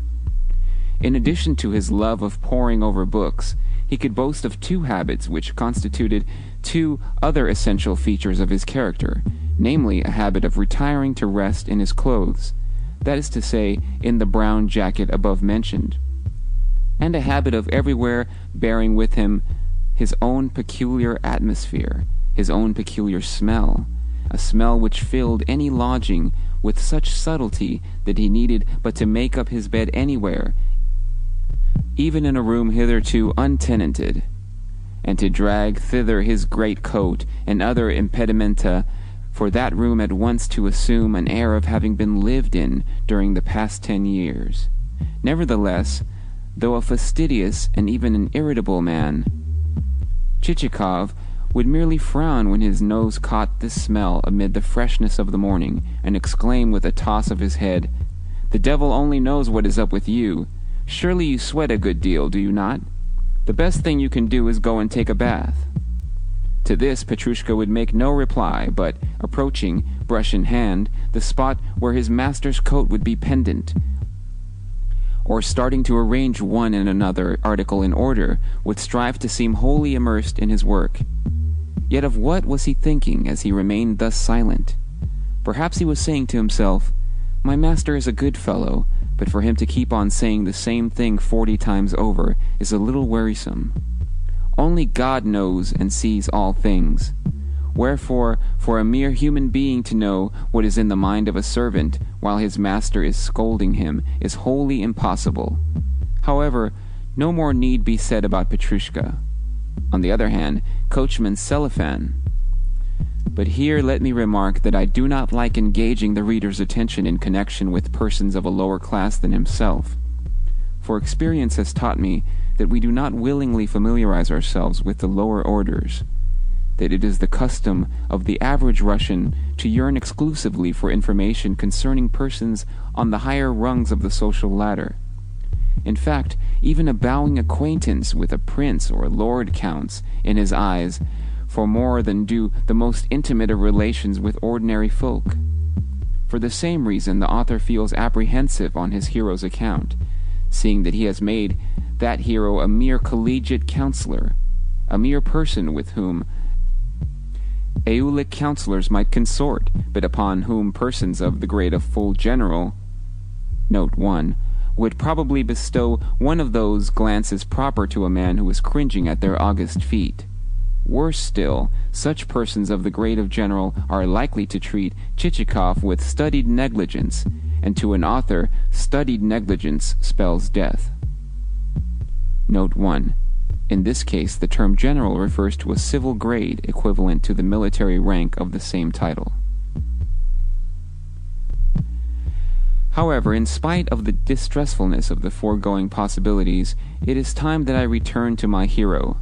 After issuing overnight the necessary orders, he awoke early, washed himself, rubbed himself from head to foot with a wet sponge, a performance executed only on Sundays, and the day in question happened to be a Sunday, shaved his face with such care that his cheeks issued of absolutely satin-like smoothness and polish, donned his first bilberry-colored, spotted frock-coat, and then his bearskin overcoat, descended the staircase, attended throughout by the waiter, and entered his britchka. With a loud rattle the vehicle left the inn-yard and issued into the street.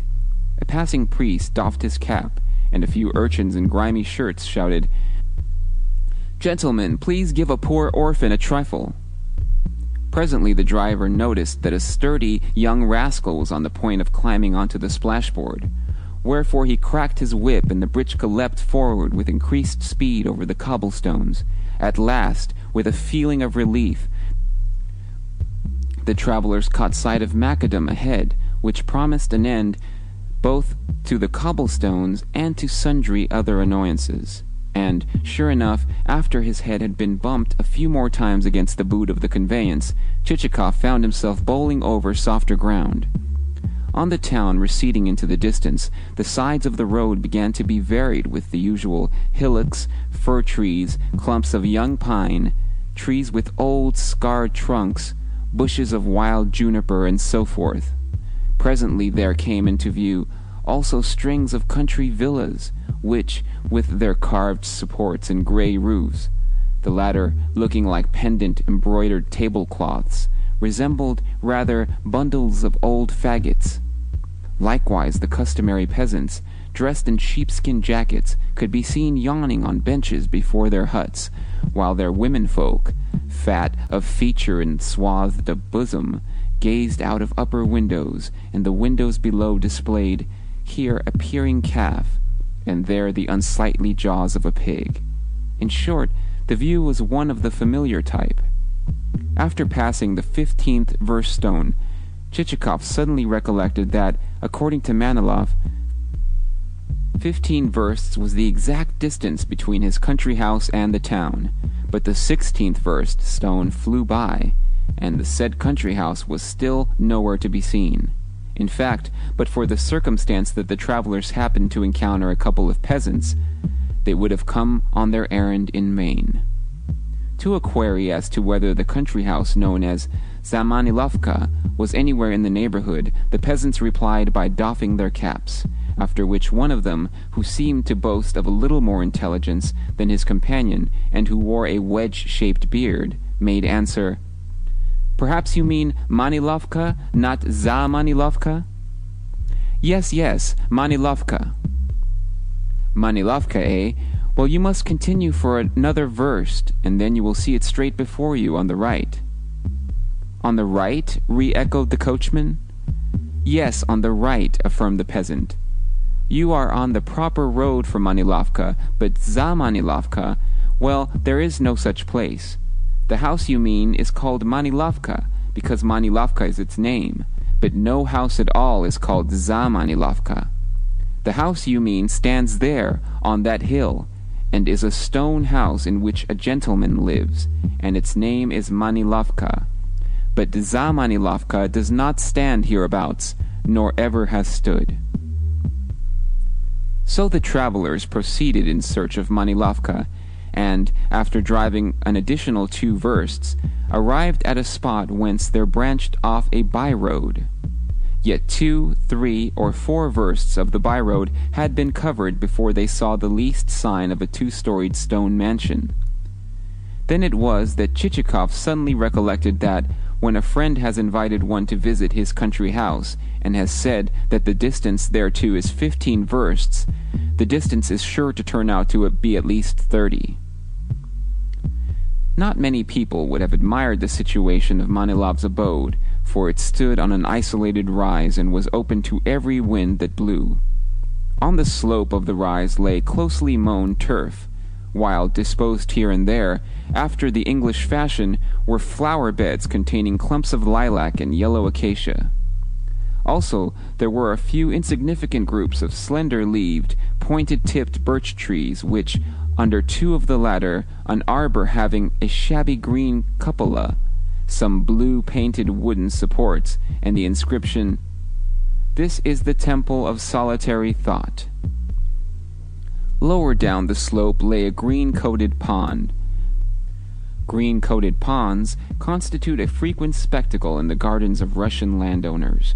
And, lastly, from the foot of the declivity there stretched a line of mouldy log-built huts, which, for some obscure reason or another, our hero set himself to count. Up to 200 or more did he count, but nowhere could he perceive a single leaf of vegetation or a single stick of timber. The only thing to greet the eye was the logs of which the huts were constructed. Nevertheless, the scene was to a certain extent enlivened by the spectacle of 2 peasant women who, with clothes picturesquely tucked up, were wading knee-deep in the pond and dragging behind them, with wooden handles, a ragged fishing net, in the meshes of which 2 crawfish and a roach with glistening scales were entangled. The women appeared to have cause of dispute between themselves, to be rating one another about something. In the background, and to one side of the house, showed a faint, dusky blur of pine wood, and even the weather was in keeping with the surroundings, since the day was neither clear nor dull, but of the gray tint which may be noted in uniforms of garrison soldiers which have seen long service. To complete the picture, a cock, the recognized harbinger of atmospheric mutations, was present, and, in spite of the fact that a certain connection with affairs of gallantry had led to his having had his head pecked bare by other cocks, he flapped a pair of wings, appendages as bare as 2 pieces of bast, and crowed loudly. As Chichikov approached the courtyard of the mansion, he caught sight of his host, clad in a green frock-coat, standing on the veranda and pressing one hand to his eyes to shield them from the sun and to get a better view of the approaching carriage. In proportion as the britchka drew nearer and nearer to the veranda, the host's eyes assumed a more and more delighted expression, and his smile a broader and broader sweep. "Paul Ivanovitch!" he exclaimed, when at length Chichikov leapt from the vehicle. "Never should I have believed that you would have remembered us." The 2 friends exchanged hearty embraces, and Manilov then conducted his guest to the drawing-room.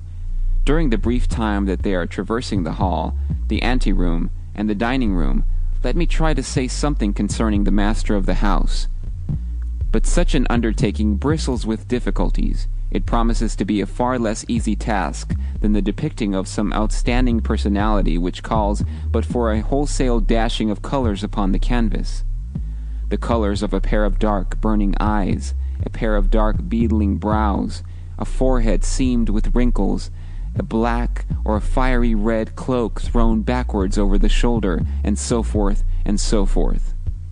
Yet so numerous are Russian serf owners that, though careful scrutiny reveals to one's sight a quantity of outre peculiarities, they are as a class exceedingly difficult to portray, and one needs to strain one's faculties to the utmost before it becomes possible to pick out their variously subtle, their almost invisible features. In short, one needs before doing this to carry out a prolonged probing with the aid of an insight sharpened in the acute school of research. Only God can say what Manilov's real character was. A class of men exists whom the proverb has described as men unto themselves, neither this nor that, neither Bogdan of the city nor Selifan of the village. And to that class we had better assign also Manilov. Outwardly he was presentable enough, for his features were not wanting in amiability, but that amiability was a quality into which there entered too much of the sugary element, so that his every gesture, his every attitude seemed to connote an excess of eagerness to curry favor and cultivate a closer acquaintance. On first speaking to the man, his ingratiating smile, his flaxen hair, and his blue eyes would lead one to say, "What a pleasant, good-tempered fellow he seems!" Yet during the next moment or two, one would feel inclined to say nothing at all, and during the third moment only to say, "The devil alone knows what he is." And should, thereafter, one not hasten to depart, one would inevitably become overpowered with the deadly sense of ennui, which comes of the intuition that nothing in the least interesting is to be looked for, but only a series of wearisome utterances of the kind which are apt to fall from the lips of a man whose hobby has once been touched upon. For every man has his hobby. One man's may be sporting dogs, another man's may be that of believing himself to be a lover of music, and able to sound the art to its inmost depths. Another's may be that of posing as a connoisseur of recherche cookery. Another's may be that of aspiring to play roles of a kind higher than nature has assigned him. Another's, though this is a more limited ambition, may be that of getting drunk, and of dreaming that he is edifying both his friends, his acquaintances, and people with whom he has no connection at all, by walking arm in arm with an imperial aide-de-camp. Another's may be that of possessing a hand able to chip corners off aces and deuces of diamonds. Another's may be that of yearning to set things straight, in other words, to approximate his personality to that of a station-master or a director of posts. In short, almost every man has his hobby or his leaning, yet Manilov had none such, for at home he spoke little and spent the greater part of his time in meditation, though God only knows what that meditation comprised. Nor can it be said that he took much interest in the management of his estate, for he never rode into the country, and the estate practically managed itself. Whether the bailiff said to him, "It might be well to have such and such a thing done," he would reply, "Yes, that is not a bad idea," and then go on smoking his pipe, a habit which he had acquired during his service in the army, where he had been looked upon as an officer of modesty, delicacy, and refinement. "Yes, it is not a bad idea," he would repeat. Again, whenever a peasant approached him, and, rubbing the back of his neck, said, "Baron, may I have leave to go and work for myself, in order that I may earn my obrok?" Note 2. He would snap out, with pipe in mouth as usual, "Yes, go," and never trouble his head as to whether the peasant's real object might not be to go and get drunk. True, at intervals he would say, while gazing from the veranda to the courtyard, and from the courtyard to the pond, that it would be indeed splendid if a carriage drive could suddenly materialize, and the pond as suddenly becomes spanned with a stone bridge, and little shops as suddenly arise whence peddlers could dispense the petty merchandise of the kind which peasantry most need. And at such moments his eyes would grow winning, and his features assume an expression of intense satisfaction. Yet never did these projects pass beyond the stage of debate. Likewise there lay in his study a book, with the 14th page permanently turned down. It was a book which he had been reading for the past 2 years. In general, something seemed to be wanting in the establishment. For instance, although the drawing-room was filled with beautiful furniture and upholstered in some fine silken material which clearly had cost no inconsiderable sum, 2 of the chairs lacked any covering but bast, and for some years past the master had been accustomed to warn his guest with the words, "Do not sit upon these chairs, they are not yet ready for use." Another room contained no furniture at all, although a few days after the marriage it had been said, "My dear, tomorrow let us set about procuring at least some temporary furniture for this room." Also, every evening would see placed upon the drawing-room table a fine bronze candelabrum, a statuette representative of the 3 Graces, a tray inlaid with mother-of-pearl, and a rickety, lopsided copper invalide. Yet of the fact that all 4 articles were thickly coated with grease, neither the master of the house nor the mistress nor the servants seemed to entertain the least suspicion. At the same time Manilov and his wife were quite satisfied with each other. More than 8 years had elapsed since their marriage, yet one of them was forever offering his or her partner a piece of apple or a bonbon or a nut, while murmuring some tender something which voiced a whole-hearted affection. "Open your mouth, dearest," thus ran the formula, "and let me pop into it this titbit." You may be sure that on such occasion the dearest mouth parted its lips most graciously. For their mutual birthdays the pair always contrived some surprise present in the shape of a glass receptacle for tooth powder or what not. And as they sat together on the sofa, he would suddenly, and for some unknown reason, lay aside his pipe, and she her work, if at the moment she happened to be holding it in her hands, and husband and wife would imprint upon one another's cheeks such a prolonged and languishing kiss that during its continuance you could have smoked a full cigar. In short, they were what is known as a very happy couple. Yet it may be remarked that a household requires other pursuits to be engaged in than lengthy embracings and the preparing of cunning surprises. Yes, many a function calls for fulfillment. For instance, why should it be thought foolish or low to superintend the kitchen? Why should care not be taken that the storeroom never lacks supplies? Why should a housekeeper be allowed to thieve? Why should slovenly and drunken servants exist? Why should a domestic staff be suffered and indulge in bouts of unconscionable debauchery during its leisure time?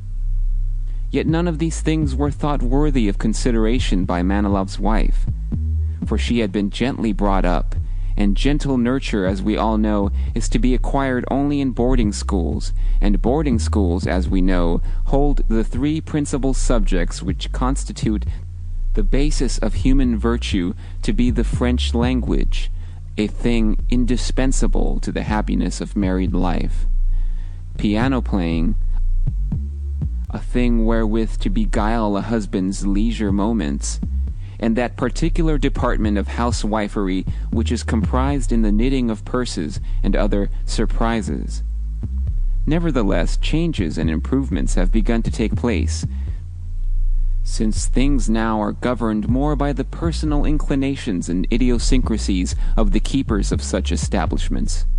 For instance, in some seminaries the regimen places piano playing first and the French language second, and then the above department of housewifery, while in other seminaries the knitting of surprises heads the list, and then the French language, and then the playing of pianos. So diverse are the systems in force. Nonetheless, I may remark that Madame Manilov. Note 2. An annual tax upon peasants, payment of which secured to the payer the right of removal. End note 2. But let me confess that I always shrink from saying too much about ladies. Moreover, it is time that we return to our heroes, who, during the past few minutes, have been standing in front of the drawing-room door and engaged in urging one another to enter first. End of Part 1, Chapter 2, Section 1. Dead Souls by Nikolai Vasilievich Gogol, translated by D.J. Hogarth. Part 1, Chapter 3, Section 1. Meanwhile, Chichikov, seated in his britchka and bowling along the turnpike, was feeling greatly pleased with himself. From the preceding chapter, the reader will have gathered the principal subject of his bent and inclinations, wherefore it is no matter for wonder that his body and his soul had ended by becoming wholly immersed therein. To all appearances, the thoughts, the calculations, and the projects which were now reflected in his face partook of a pleasant nature, since momentarily they kept leaving behind them a satisfied smile. Indeed, so engrossed was he that he never noticed that his coachman, elated with the hospitality of Manilov's domestics, was making remarks of a didactic nature to the off-horse of the troika, a skewbald. This skewbald was a knowing animal, and made only a show of pulling, whereas its comrades, the middle horse, a bay, and known as the assessor, owing to his having been acquired from a gentleman of that rank, and the near horse, a roan, would do their work gallantly, and even evince in their eyes the pleasure which they derived from their exertions. "Ah, you rascal, I'll get the better of you," ejaculated Selifan as he sat up and gave the lazy one a cut with his whip. "You know your business all right, you German pantaloon. The bay is a good fellow and does his duty, and I'll give him a bit over his feed, for he is a horse to be respected. And the assessor too is a good horse. But what are you shaking your ears for? You are a fool, so just mind when you're spoken to. 'Tis good advice I'm giving you, you blockhead. Ah, you can travel when you like." And he gave the animal another cut, and then shouted to the trio, "Gee up, my beauties!" and drew his whip gently across the backs of the skewbald's comrades, not as a punishment, but as a sign of his approval. That done, he addressed himself to the skewbald again. "Do you think," he cried, "that I don't see what you're doing? You can behave quite decently when you like, and make a man respect you." With that he fell to recalling certain reminiscences. "They were nice folk, those folk at the gentleman's yonder," he mused. "I do love a chat with a man when he is a good sort. With a man of that kind I'm always hail fellow well met, and glad to drink a glass of tea with him, or to eat a biscuit. One can't help respecting a decent fellow. For instance, this gentleman, why, everyone looks up to him, for he has been in the government service, and is a collegiate councillor." Thus soliloquizing, he passed to more remote abstractions, until, had Chichikov been listening, he would have learnt a number of interesting details concerning himself. However, his thoughts were wholly occupied with his own subject, so much so that not until a loud clap of thunder awoke him from his reverie did he glance around him. The sky was completely covered with clouds, and the dusty turnpike beginning to be sprinkled with drops of rain. At length a second and a nearer and a louder peal resounded, and the rain descended as from a bucket. Falling slantwise, it beat upon one side of the basket-work of the tilt, until the splashings began to spurt into his face, and he found himself forced to draw the curtains, fitted with circular openings, through which to obtain a glimpse of the wayside view, and to shout to Selifan to quicken his pace. Upon that the coachman, interrupted in the middle of his harangue, bethought him that no time was to be lost, wherefore, extracting from under the box seat a piece of old blanket, he covered over his sleeves, resumed the reins, and cheered on his threefold team, which, it may be said, had so completely succumbed to the influence of the pleasant lassitude induced by Selifan's discourse, that it had taken to scarcely placing one leg before the other. Unfortunately, Selifan could not clearly remember whether 2 turnings had been passed or 3. Indeed, on collecting his faculties and dimly recalling the lie of the road, he became filled with a shrewd suspicion that a very large number of turnings had been passed. But since, at moments which call for a hasty decision, a Russian is quick to discover what may conceivably be the best course to take, our coachman put away from him all ulterior reasoning, and turning to the right at the next crossroad, shouted, "Hi, my beauties!" and set off at a gallop. Never for a moment did he stop to think whither the road might lead him. It was long before the clouds had discharged their burden, and meanwhile the dust on the road became kneaded into mire, and the horse's task of pulling the britchka heavier and heavier. Also Chichikov had taken alarm at his continued failure to catch sight of Sobakevitch's country house. According to his calculations, it ought to have been reached long ago. He gazed about him on every side, but the darkness was too dense for the eye to pierce. "Selifan!" he exclaimed, leaning forward in the britchka. "What is it, Barin?" replied the coachman. "Can you see the country house anywhere?" "No, Barin." After which, with a flourish of the whip, the man broke into a sort of endless drawling song. In that song everything had a place. By everything I mean both the various encouraging and stimulating cries with which Russian folk urge on their horses, and a random, unpremeditated selection of adjectives. Meanwhile Chichikov began to notice that the britchka was swaying violently and dealing him occasional bumps. Consequently, he suspected that it had left the road and was being dragged over a ploughed field. Upon Selifan's mind there appeared to have dawned a similar inkling, for he had ceased to hold forth. "You rascal, what road are you following?" inquired Chichikov. "I don't know," retorted the coachman. "What can a man do at a time of night when the darkness won't let him even see his whip?" And as Selifan spoke, the vehicle tilted to an angle which left Chichikov no choice but to hang on with hands and teeth. At length he realized the fact that Selifan was drunk. "Stop, stop, or you'll upset us!" he shouted to the fellow. "No, no, Barin," replied Selifan. "How could I upset you? To upset people is wrong. I know that very well, and should never dream of such conduct."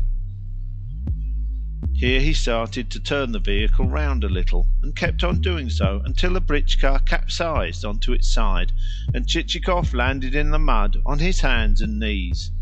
Fortunately, Selifan succeeded in stopping the horses, although they would have stopped of themselves, seeing that they were utterly worn out. This unforeseen catastrophe evidently astonished their driver. Slipping from the box, he stood resting his hands against the side of the britchka, while Chichikov tumbled and floundered about in the mud in a vain endeavour to wriggle clear of the stuff. "Ah, you!" said Selifan meditatively to the britchka, "to think of upsetting us like this!" "You're as drunk as a lord!" exclaimed Chichikov. "No, no, Barin. Drunk, indeed! Why, I know my manners too well. A word or two with a friend, that is all I've taken. Any one may talk with a decent man when he meets him. There's nothing wrong in that. Also, we had a snack together. There's nothing wrong in a snack, especially a snack with a decent man." "What did I say to you when last you got drunk?" asked Chichikov. "Have you forgotten what I said then?" "No, no, Barin. How could I forget it? I know what is what, and I know that it is not right to get drunk. All that I've been having is a word or two with a decent man, for the reason that... Well, if I lay the whip about you, you will know then how to talk to a decent fellow, I'll warrant." "As you please, Barin," replied the complacent Selifan. "Should you whip me, you will whip me, and I shall have nothing to complain of. Why should you not whip me if I deserve it? 'Tis for you to do as you like. Whippings are necessary sometimes, for a peasant often plays the fool, and discipline ought to be maintained. If I have deserved it, beat me. Why should you not?" This reasoning seemed at the moment irrefutable, and Chichikov said nothing more. Fortunately, fate had decided to take pity on the pair, for from afar their ears caught the barking of a dog. Plucking up courage, Chichikov gave orders for the britchka to be righted and the horses to be urged forward. And since a Russian driver has at least this merit, that, owing to a keen sense of smell being able to take the place of eyesight, he can, if necessary, drive at random, and yet reach a destination of some sort, Selifan succeeded, though powerless to discern a single object, in directing his steeds to a country house near by, and that with such a certainty of instinct that it was not until the shafts had collided with a garden wall, and thereby made it clear that to proceed another pace was impossible, that he stopped. All that Chichikov could discern through the thick veil of pouring rain was something which resembled a verandah. So he dispatched Selifan to search for the entrance gates, and that process would have lasted indefinitely had it not been shortened by the circumstance that, in Russia, the place of a Swiss footman is frequently taken by watch-dogs, of which animals a number now proclaimed the traveller's presence so loudly that Chichikov found himself forced to stop his ears. Next a light gleamed in one of the windows and filtered in a thin stream to the garden wall, thus revealing the whereabouts of the entrance gates, whereupon Selifan fell to knocking at the gates until the bolts of the house door were withdrawn, and there issued therefrom a figure clad in a rough cloak. "Who is that knocking? What have you come for?" shouted the hoarse voice of an elderly woman. "We are travellers, good mother," said Chichikov. "Pray allow us to spend the night here." "Out upon you for a pair of gadabouts," retorted the old woman. "A fine time of night to be arriving. We don't keep an hotel, mind you. This is a lady's residence." "But what are we to do, mother? We have lost our way, and cannot spend the night out of doors in such weather." "No, we cannot. The night is dark and cold," added Selifan. "Hold your tongue, you fool!" exclaimed Chichikov. "Who are you, then?" inquired the old woman. "A dvoryanin, good mother." Somehow the word dvoryanin seemed to give the old woman food for thought. "Wait a moment," she said, "and I'll tell the mistress." 2 minutes later she returned with a lantern in her hand. The gates were opened, and a light glimmered in a second window. Entering the courtyard, the britchka halted before a moderate-sized mansion. The darkness did not permit of very accurate observation being made, but apparently the windows only of one half of the building were illuminated, while a quagmire in front of the door reflected the beams from the same. Meanwhile the rain continued to beat sonorously down upon the wooden roof, and could be heard trickling into a water-butt. Nor for a single moment did the dogs cease to bark with all the strength of their lungs. One of them, throwing up its head, kept venting a howl of such energy and duration that the animal seemed to be howling for a handsome wager, while another, cutting in between the yelpings of the first animal, kept restlessly reiterating, like a postman's bell, the notes of a very young puppy. Finally, an old hound, which appeared to be gifted with a peculiarly robust temperament, kept supplying the part of contrabasso, so that his growls resembled the rumbling of a bass singer when a chorus is in full cry, and the tenors are rising on tiptoe in their efforts to compass a particularly high note, and the whole body of choristers are wagging their heads before approaching a climax, and this contrabasso alone is tucking his bearded chin into his collar and sinking almost to a squatting posture on the floor, in order to produce a note which shall cause the windows to shiver and their panes to crack. Naturally, from a canine chorus of such executants, it might reasonably be inferred that the establishment was one of the utmost respectability. To that, however, our damp, cold hero gave not a thought, for all his mind was fixed upon bed. Indeed, the britchka had hardly come to a standstill before he leapt out upon the doorstep, missed his footing, and came within an ace of falling. To meet him there issued a female, younger than the first, but very closely resembling her, and on his being conducted to the parlour, A couple of glances showed him that the room was hung with old striped curtains and ornamented with pictures of birds and small antique mirrors, the latter set in dark frames which were carved to resemble scrolls of foliage. Behind each mirror was stuck either a letter or an old pack of cards or a stocking, while on the wall hung a clock with a flowered dial. More, however, Chichikov could not discern, for his eyelids were as heavy as though smeared with treacle. Presently the lady of the house herself entered, an elderly woman in a sort of nightcap, hastily put on, and a flannel neck-wrap. She belonged to that class of lady landowners who are for ever lamenting failures of the harvest and their losses thereby, to the class who, drooping their heads despondently, are all the while stuffing money into striped purses, which they keep hoarded in the drawers of cupboards. Into one purse they will stuff rouble pieces, into another half-roubles, and into a third tchetvertachki, although from their mien you would suppose that the cupboard contained only linen and nightshirts and skeins of wool, and the piece of shabby material which is destined, should the old gown become scorched during the baking of holiday cakes and other dainties, or should it fall into pieces of itself, to become converted into a new dress. But the gown never does get burnt or wear out, for the reason that the lady is too careful, wherefore the piece of shabby material reposes in its unmade-up condition until the priest advises that it be given to the niece of some widowed sister, together with a quantity of other such rubbish. Chichikov apologized for having disturbed the household with his unexpected arrival. Not at all," replied the lady. "But in what dreadful weather God has brought you hither! What wind and what rain! You could not help losing your way. Pray excuse us for being unable to make better preparations for you at this time of night."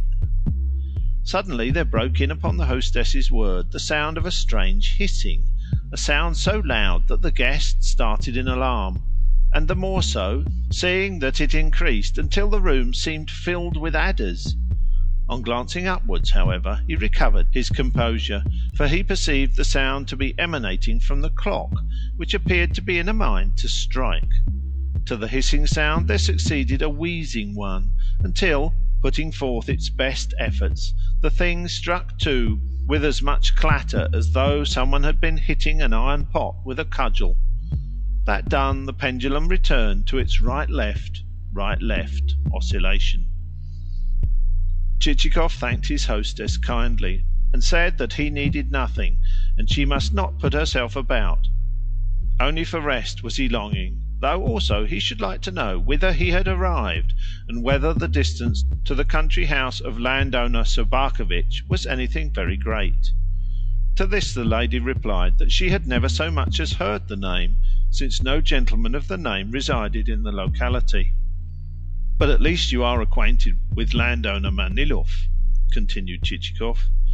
"No, who is he?" "Another landed proprietor, madam." "Well, neither have I heard of him. No such landowner lives hereabouts." "Then who are your local landowners?" "Bobrov, Svinin, Konopatyev, Khaparkin, Treparkin, and Plieshakov." "Are they rich men?" "No, none of them.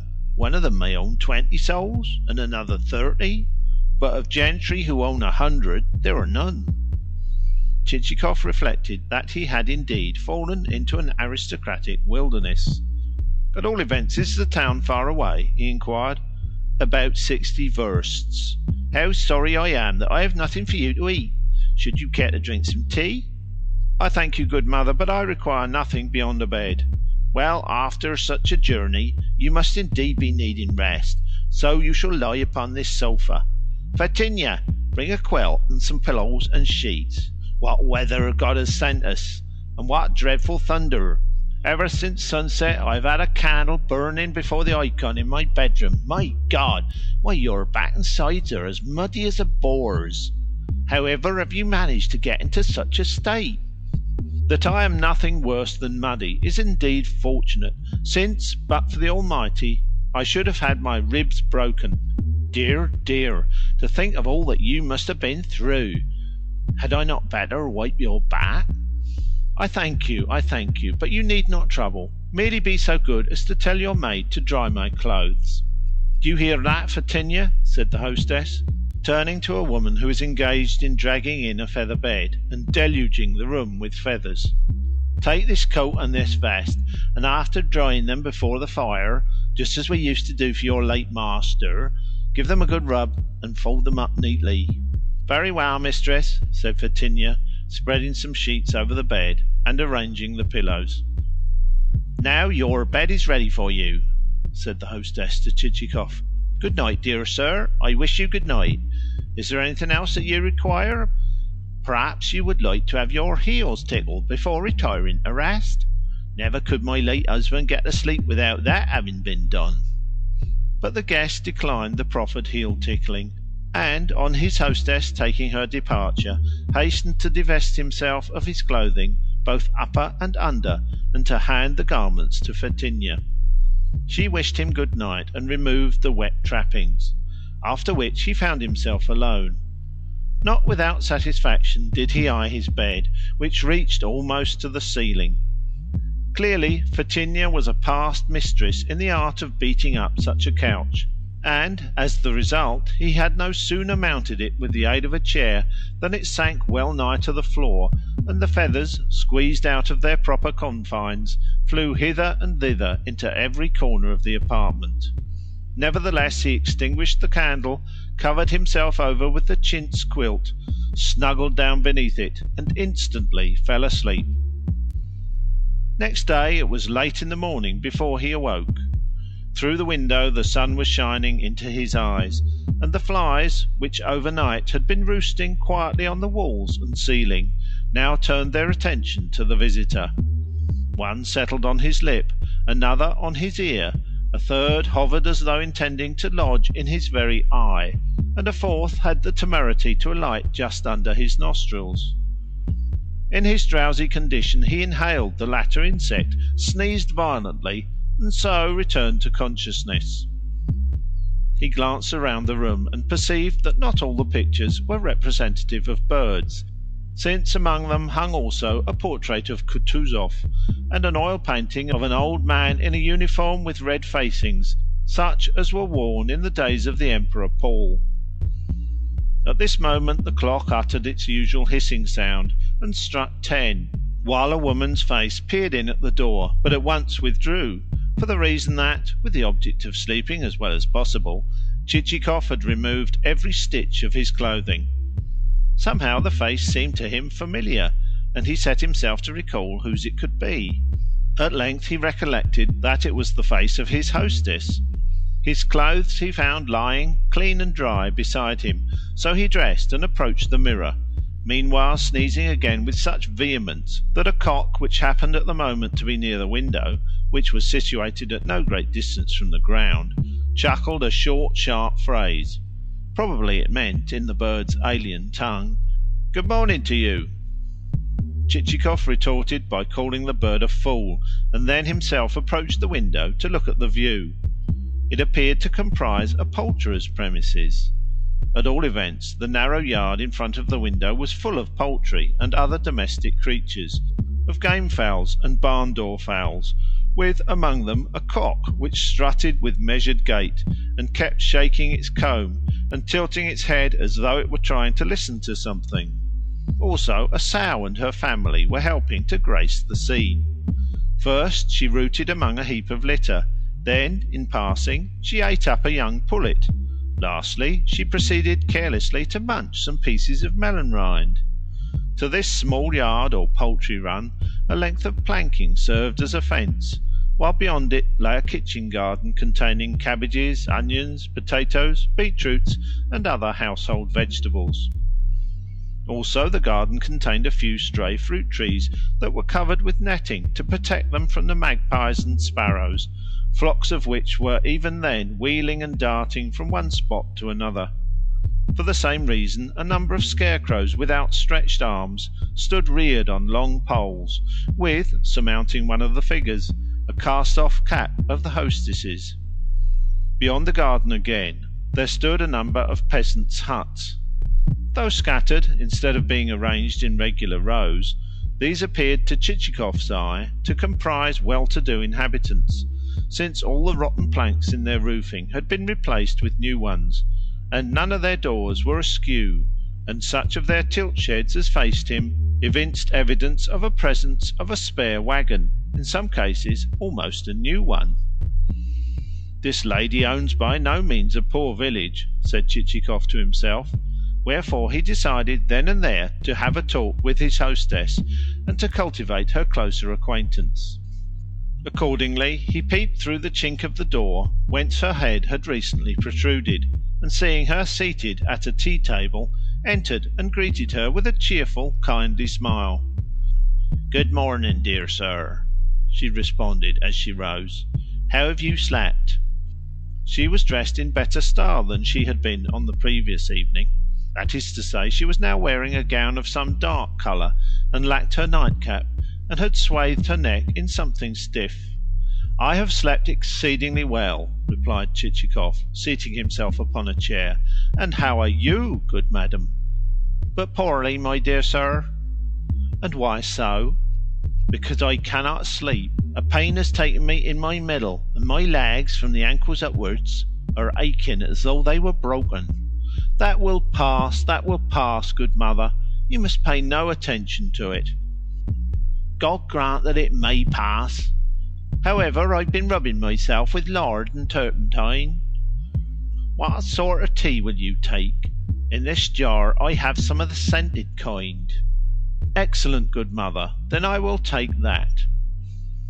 Probably the reader will have noticed that for all his expressions of solicitude, Chichikov's tone towards his hostess partook of a freer, a more unceremonious nature than that which he had adopted towards Madame Manilov. And here I should like to assert that howsoever much, in certain respects, we Russians may be surpassed by foreigners, at least we surpass them in adroitness of manner. In fact, the various shades and subtleties of our social intercourse defy enumeration. A Frenchman or a German would be incapable of envisaging and understanding all its peculiarities and differences, for his tone in speaking to a millionaire differs but little from that which he employs towards a small tobacconist, and that in spite of the circumstance that he is accustomed to cringe before the former. With us, however, things are different.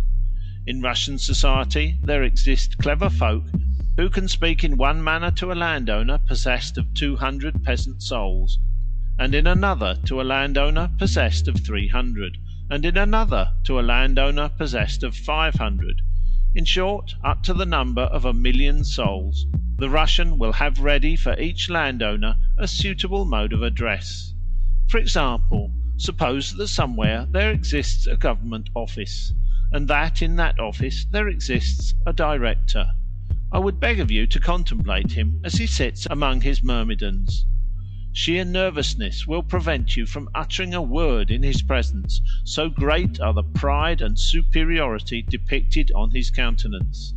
Also, were you to sketch him, you would be sketching a veritable Prometheus, for his glance is as that of an eagle, and he walks with measured, stately stride. Yet no sooner will the eagle have left the room to seek the study of his superior officer than he will go scurrying along, papers held close to his nose, like any partridge. But in society, and at the evening party, should the rest of those present be of lesser rank than himself, the Prometheus will once more become Prometheus, and the man who stands a step below him will treat him in a way never dreamt of by Ovid, seeing that each fly is of lesser account than its superior fly, and becomes in the presence of the latter even as a grain of sand. Surely that is not Ivan Petrovitch, you will say of such and such a man as you regard him. Ivan Petrovitch is tall, whereas this man is small and spare. Ivan Petrovitch has a loud deep voice and never smiles, whereas this man, whoever he may be, is twittering like a sparrow and smiling all the time. Yet approach and take a good look at the fellow, and you will see that it is Ivan Petrovitch. Alack, alack, will be the only remark you can make. End of Part 1, Chapter 3, Section 1.